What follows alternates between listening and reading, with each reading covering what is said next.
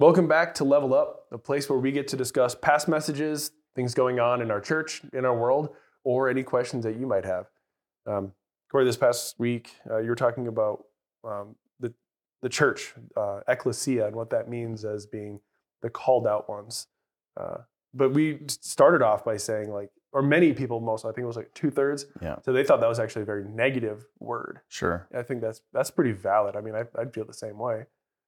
Yeah, our culture now, we see, I just straight up asked the audience, when you hear the words called out, the phrase called out, like what's your first thought? And for me, it's like, I don't know what I do. Yep. And there was a handful of verbal responses, 3 or 4 of them, and all of them were sort of in a negative context or light. And then I just show of hands, how many of you here called out and you think negative? About 2/3, and then about 1/3 of people said they thought of it as a positive thing. Now, some of that's personality based, right? Because some of us are wired to want to get things right no matter what. And so we want called out in the sense that, hey, Walter, you're doing that thing wrong. We need to do it this way. Yep, I'm totally that type. Yeah. Like the worst thing you can do, I probably shouldn't be saying this out loud in case somebody actually tries it, but the text message that says, we need to talk. Yeah. It's the same thing. You just assume that, like, oh no, what's wrong? Yeah. So I think, I was trying to get people to be thinking about it in different ways before I got into the topic of ecclesia. And so we're all familiar with the concept of being called out, and really on both sides of it, right? We've probably got experiences where that's been a positive experience. You've been called out for something good that you've done in your workplace or in school, or maybe a sport or some other award or recognition. Instead of like our perception of called out, it'd be more like a, hey, shout out to something like that. So recognition of, and really as we move into the church, right, it would be framed more like that than it would be with most of our natural inclinations, or to think about being called out in a negative way. You didn't do that right. You needed to do this, or, some other version of it being critical. And so, I think it's important to have that mindset of what it means, like, as a Christian. And so then we shifted, obviously, to talk about ecclesia. So when we see the word church, congregation, gathering, meeting, there's a few other words depending on, what Bible translation you might be using. But if we looked at the Greek, it's all the same word, ecclesia. 114 times in the New Testament. And so the literal definition of it would be the called out ones. So the called out from what? Well, called out from death, called out from sin. So you're sort of special and set apart as God's chosen, as God's children. Yeah, I guess it's really not that much different than, even just, I guess where Paul is coming from, he was part of the chosen, like he was, his lineage spoke to his position. And now this is a brand new thing for the people to be hearing, because you were either Jew or Gentile. And now Paul's coming in and saying, no, Jesus said it, but he's just enforcing that, these walls are down. And now it's just like you as Christ's people, now that's the chosen people. He says there's neither Jew nor Gentile. There's now only one in Christ. So we're all called out in that way. And then, okay, so what does that mean, right? So we've been called out. The church is called out. What does that mean? And so I used Acts 2:42 for that. Obviously there's tons of different scriptures that we could look at for that, but I thought Acts 2:42 in just one short verse really captures, especially if you took Acts 2:42 and maybe broke it down and did some separate messages from it, but it really breaks it down pretty simply. You need to be devoted to, it says, devoted to. And this isn't the teachers, the apostles, what what the verse Yeah, says. it's all right? of the called out It's ones. all of the called out ones. Be devoted to the teaching of the apostles. Okay, so in our modern framework, then that would be devoted to the teaching of the pastor or what other study helps that we have, but devoted to the teaching. So that means the teachings in the doctrine, fellowship, Potlucks. The Lord's Supper, so communion, remembering and celebrating Christ's death and resurrection, and then prayer. So those four things is what Acts 2:42 breaks it down into. And of course, that could be parsed out further, but the fellowship one is a big piece of it. There are a lot of churches, usually smaller churches, that there's a potluck every week, or it's a big, big component of what they do as a church. And then, of course, there's individuals. Man, that's just the way that they're wired.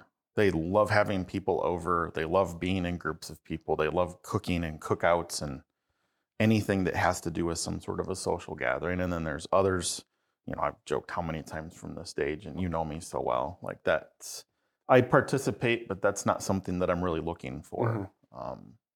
But that's a huge component. I mean, that's talked about regularly in the New Testament. Here in a couple weeks, you're going to do the relationships piece. Yeah, relationships as the lifeblood of the church, which is part of the reason why I didn't unpack it any further this week, because like this next week we'll talk about leadership, and then we'll talk about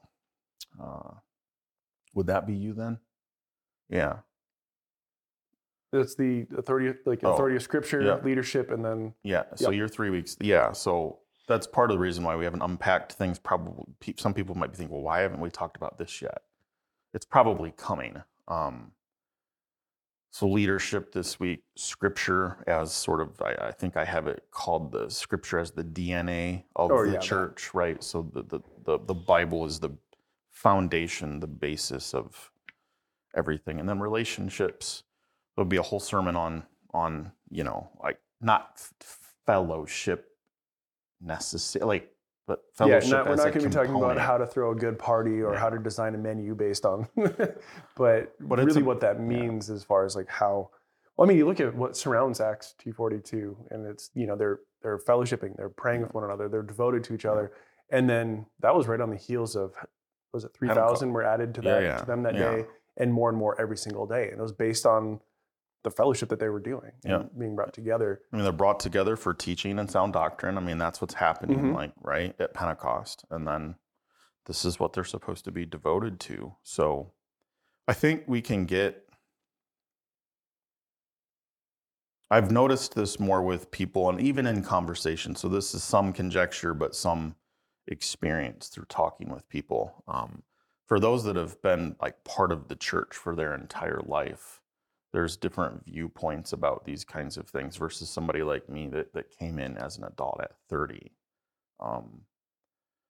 You start to see church in just certain ways or specific ways. Well, church is this or church is that. And then when you do a series like this where you really start to parse it out and you look at how all-encompassing that it really is, what all is the church. I mean, I think you'll touch on it a little bit that week, or at least that's some of the chats that we've had. Paul referencing Christ as the head, and then we're the body, the various pieces of the church. That's a piece of the fellowship. It's just it's a really interesting thing.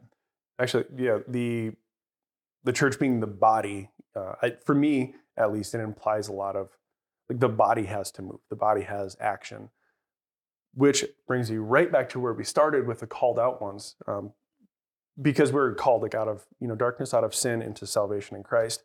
But as with anything, that coin has two sides. Yeah.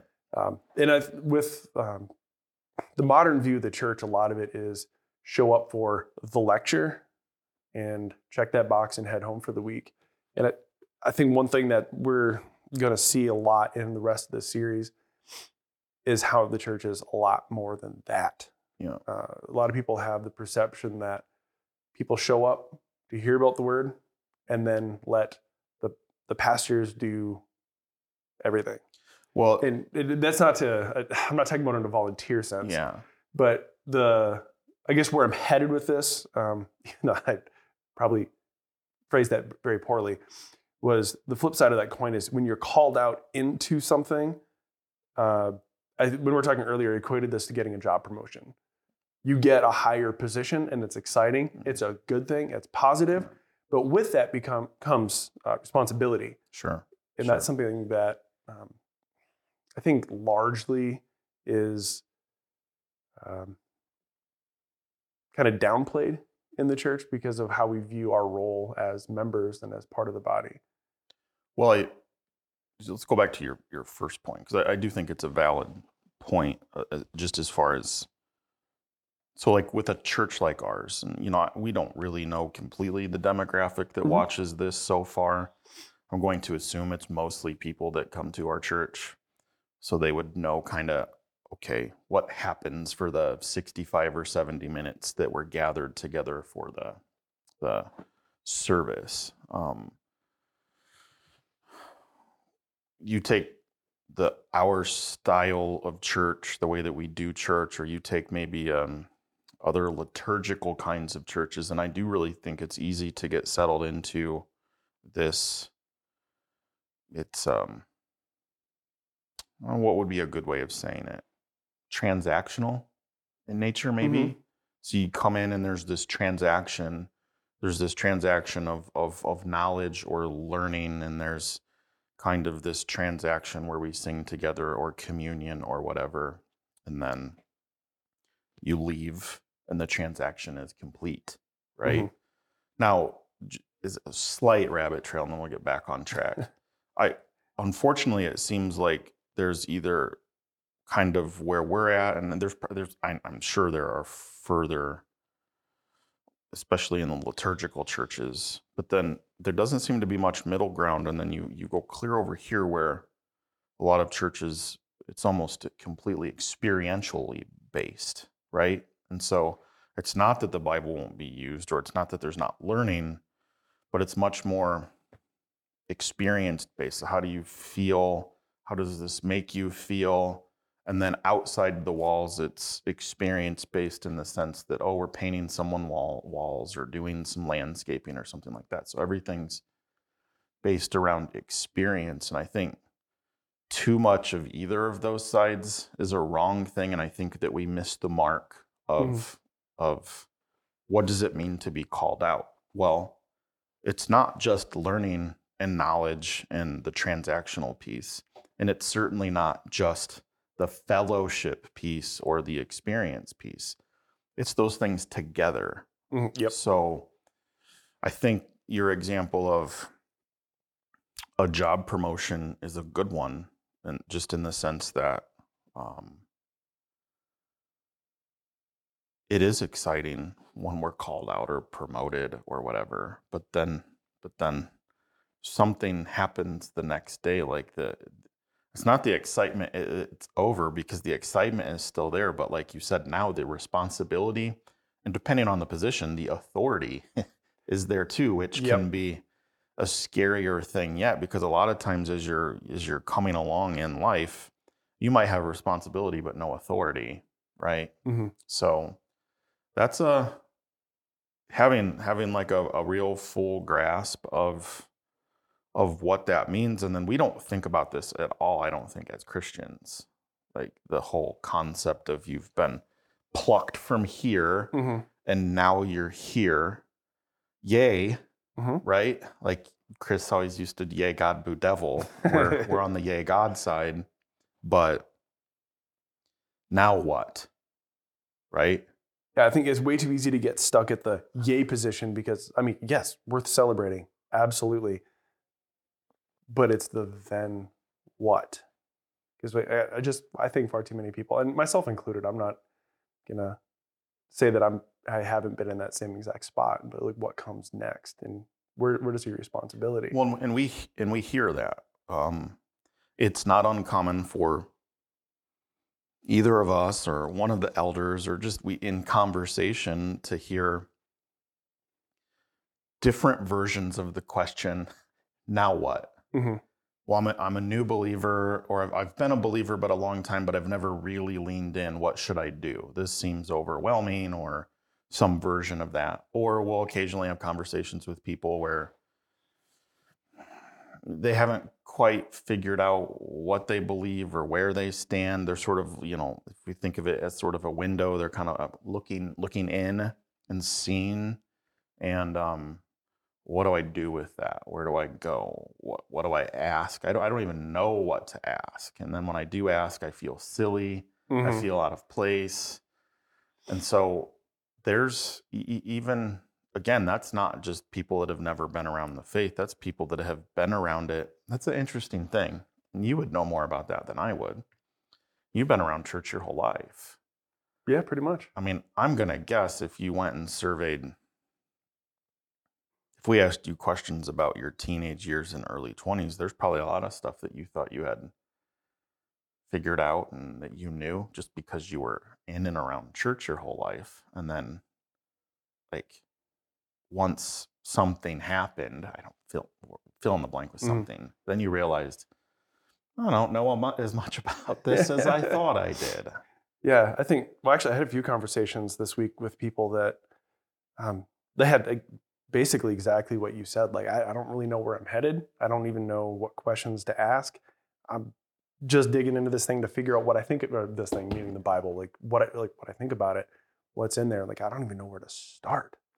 And one of the things that I said to somebody was like, the second you think you got it figured out, something else is going to come through, and it's going to shape how. It's just going to. I mean, that's the beauty of having a word that's living and active. Like, I guess that's something that I tell people is, don't ever expect to have it figured out, because it's going to be a constant growth. But I think you can come back to, in those situations, and this isn't to just purposely tie it to what we did on Sunday just for the sake of doing it. I think it's a real thing. And if you're in those situations, if you do those 4 things that we talked about just in Acts 2:42, if you devote yourself to the word and to sound teaching and doctrine, whether that's in a message in an auditorium setting, or if that's reading your own Bible or podcast or some hopefully good solid thing, that you're devoting yourself to that. You're fellowshipping with other believers, and so hopefully you're leaving bad influences and bad environments, and putting yourself in different situations that are positive in that regard. And then participating in the Lord's Supper, and then prayer. I mean, listen, if you want the Bible to make more sense to you, we've got a vehicle to be able to do that. It's called prayer, right? And you express yourself to God. And when we have, the Bible talks about, we have somebody working on our behalf, the Holy Spirit. And so God knows what's on our heart. The Holy Spirit is working in conjunction, and those things will be revealed how they're revealed. If Scripture's not making sense, then let's find another Bible translation that might use a little bit different kind of language, just for sitting down and reading. I mean, we use the Legacy Standard, which is just an updated version of the New American Standard version that some of our older crowd would be pretty familiar with, because it's been around since I forget when, but at least the 70s, but I think before that. If that doesn't resonate with somebody, I mean, you do when you're studying. I do. I still look at the NIV or the NLT or some other things, because sometimes I just want to see, okay, how's this worded differently, and is it more understandable, and could I use that versus this in a teaching situation, because it will make more sense. And I've done that before. I do think it's better to have a more literal translation when you're going to be in a study mode, like when you're prepping for a sermon, 3 weeks from now. I don't think it would be and I've told you this before, I'm saying it for the sake of this, it wouldn't be the best thing for you to be in the Message or in the New Living Translation as your study material, because they're not using a literal translation of the words. And so sometimes there's some liberties that they're taking for understanding that aren't. Yeah, you're missing a lot. Yeah. So, but I mean, I guess all of that to say, the point is there are enough things out there that people have access to, that we have access to, that you can start to chip away at that fear, at that barrier that seems to be there for people. It's like, oh, I just don't get it, right? That, that there's this fear there. I mean, the Bible plan that we're using, it's the Gospel Project, right? Or right. The Bible Project. The Bible Project. Yeah, the Gospel Project is a different thing. The Bible Project, and I've openly said, I've used it from the stage as a learning tool, but I've also openly said that now I don't agree with everything theologically that they say, but they do it in such a way that, it was primarily geared towards kids and youth. And I think a lot of adults can take a lot of understanding from it too. I enjoy the videos. They're the whiteboard drawing sometimes, or there are other things to help visually capture the story along with the scripture. That would be a great resource for people to use. Again, especially as they're sort of seeking and finding out. And I think that generates more questions, more digging. Oh, I heard this, but I heard my pastor say it this way. I wonder what the difference is. And the other thing too, as we're looking at, what the church is, and Acts 2:42, devoted to fellowship and everything. That's another, resource to lean on, is remembering that you're not stuck in a silo trying to figure this all out, just in private. Yes, you're private reading, but that's part of fellowship, is talking to one another and asking questions, and not being afraid to not know something. It's all cool, because at the end of the day, we might hear a question that someone thinks is kind of dumb, wow, I'm really dumb for not knowing this. But then when we hear that's a really good perspective, and thought about it. Or you just have to be bold enough to ask those questions.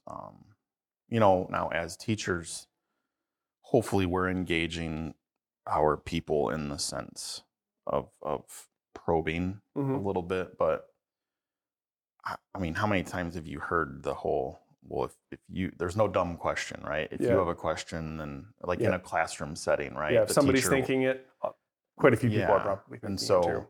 It was interesting, this sort of tangent, but That's okay. We're in the middle of a huge tangent anyway.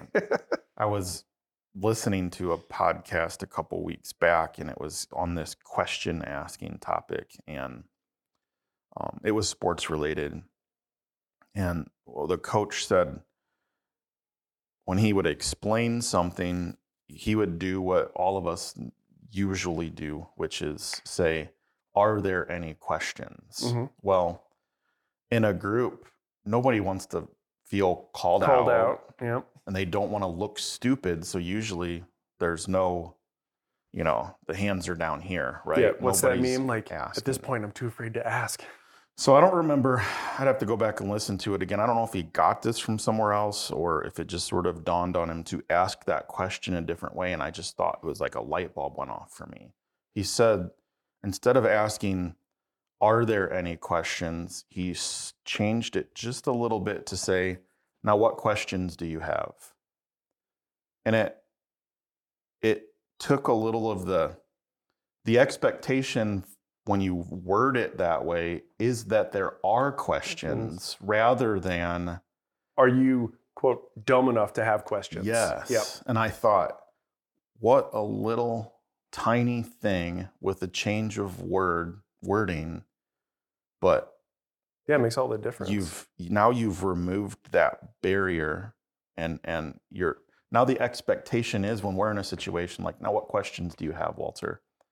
I'm just assuming naturally that there's going to be questions, because either I've explained it poorly, or you want to clarify something. Down, yes. Because, you just know that I have questions. Now I can just let them out instead of having to admit it. Yeah.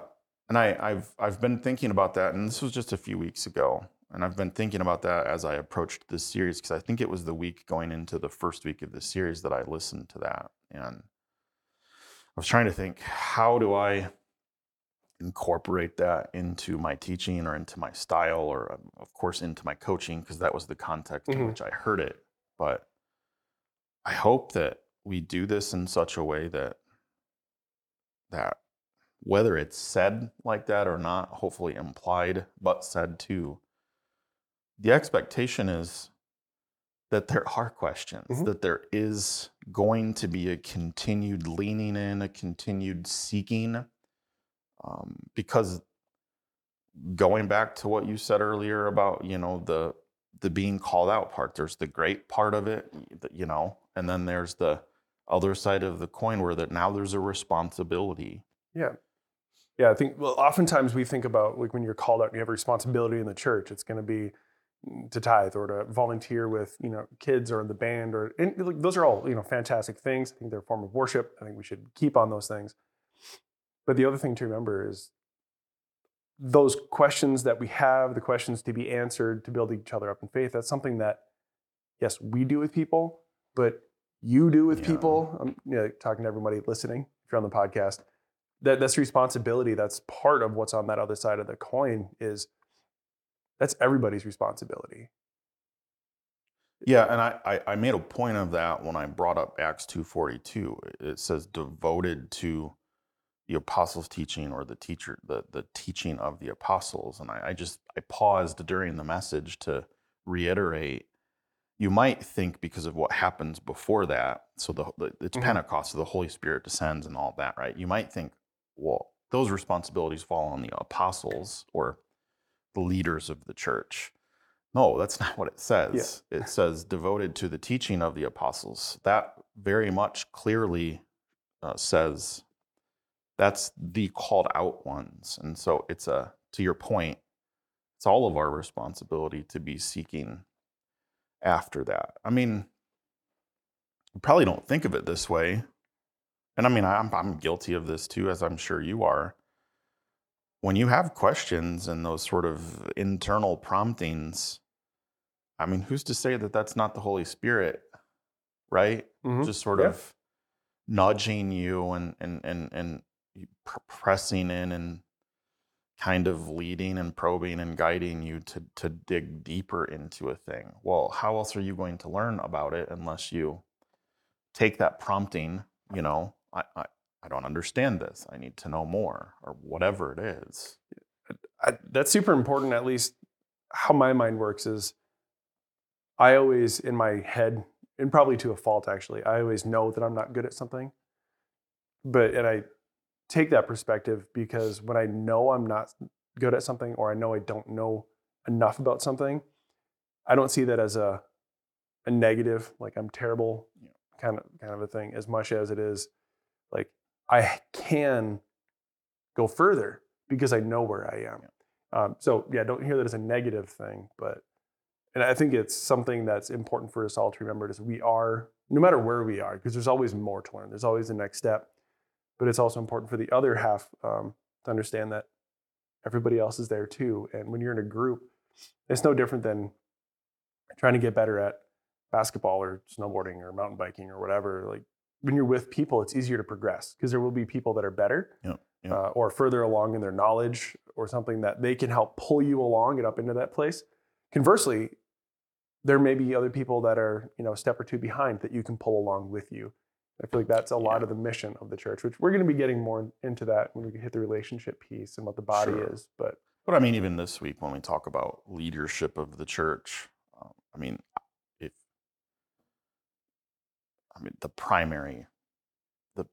the primary responsibility of what's the phrase? If you turn around and no one's following you, then you're not leading anybody. I mean, so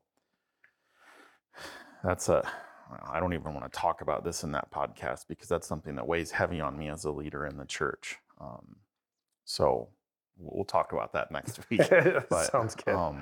No, I do think that's important to remember, that there's going to be people ahead of you and behind you, contextually what that means you described, and knowing that that's going both ways. You don't have to be scared or worried that there's people that are further than you in some spiritual or matter of faith, and then when you do attain whatever certain benchmarks or checkpoints of where you think you're at in your spiritual life, are you reaching back and right? So a big aspect of the fellowship piece and something that could happen in potlucks. Cool. I feel like at this point we're just going to keep circling around the same trees, and now we're thinking about food. So yeah, it might just be lunchtime. It is lunchtime. So now with the topic of food, I'm going to cut things off right here real quick and go eat something. Thanks again for joining us. As always, if you have questions, leave a comment below or use the email in the description to let us know what questions you have. And I hope, if anything, this discussion just proved to you that there are no dumb questions. But if you still feel like it's dumb, the email, nobody will see it. So send it there. Hit the like button, subscribe, leave us a review on podcasts, and we will see you next time. I didn't even have a bad intro this time, or outro. Ramble. Yeah, it was ramble. Oh, gosh.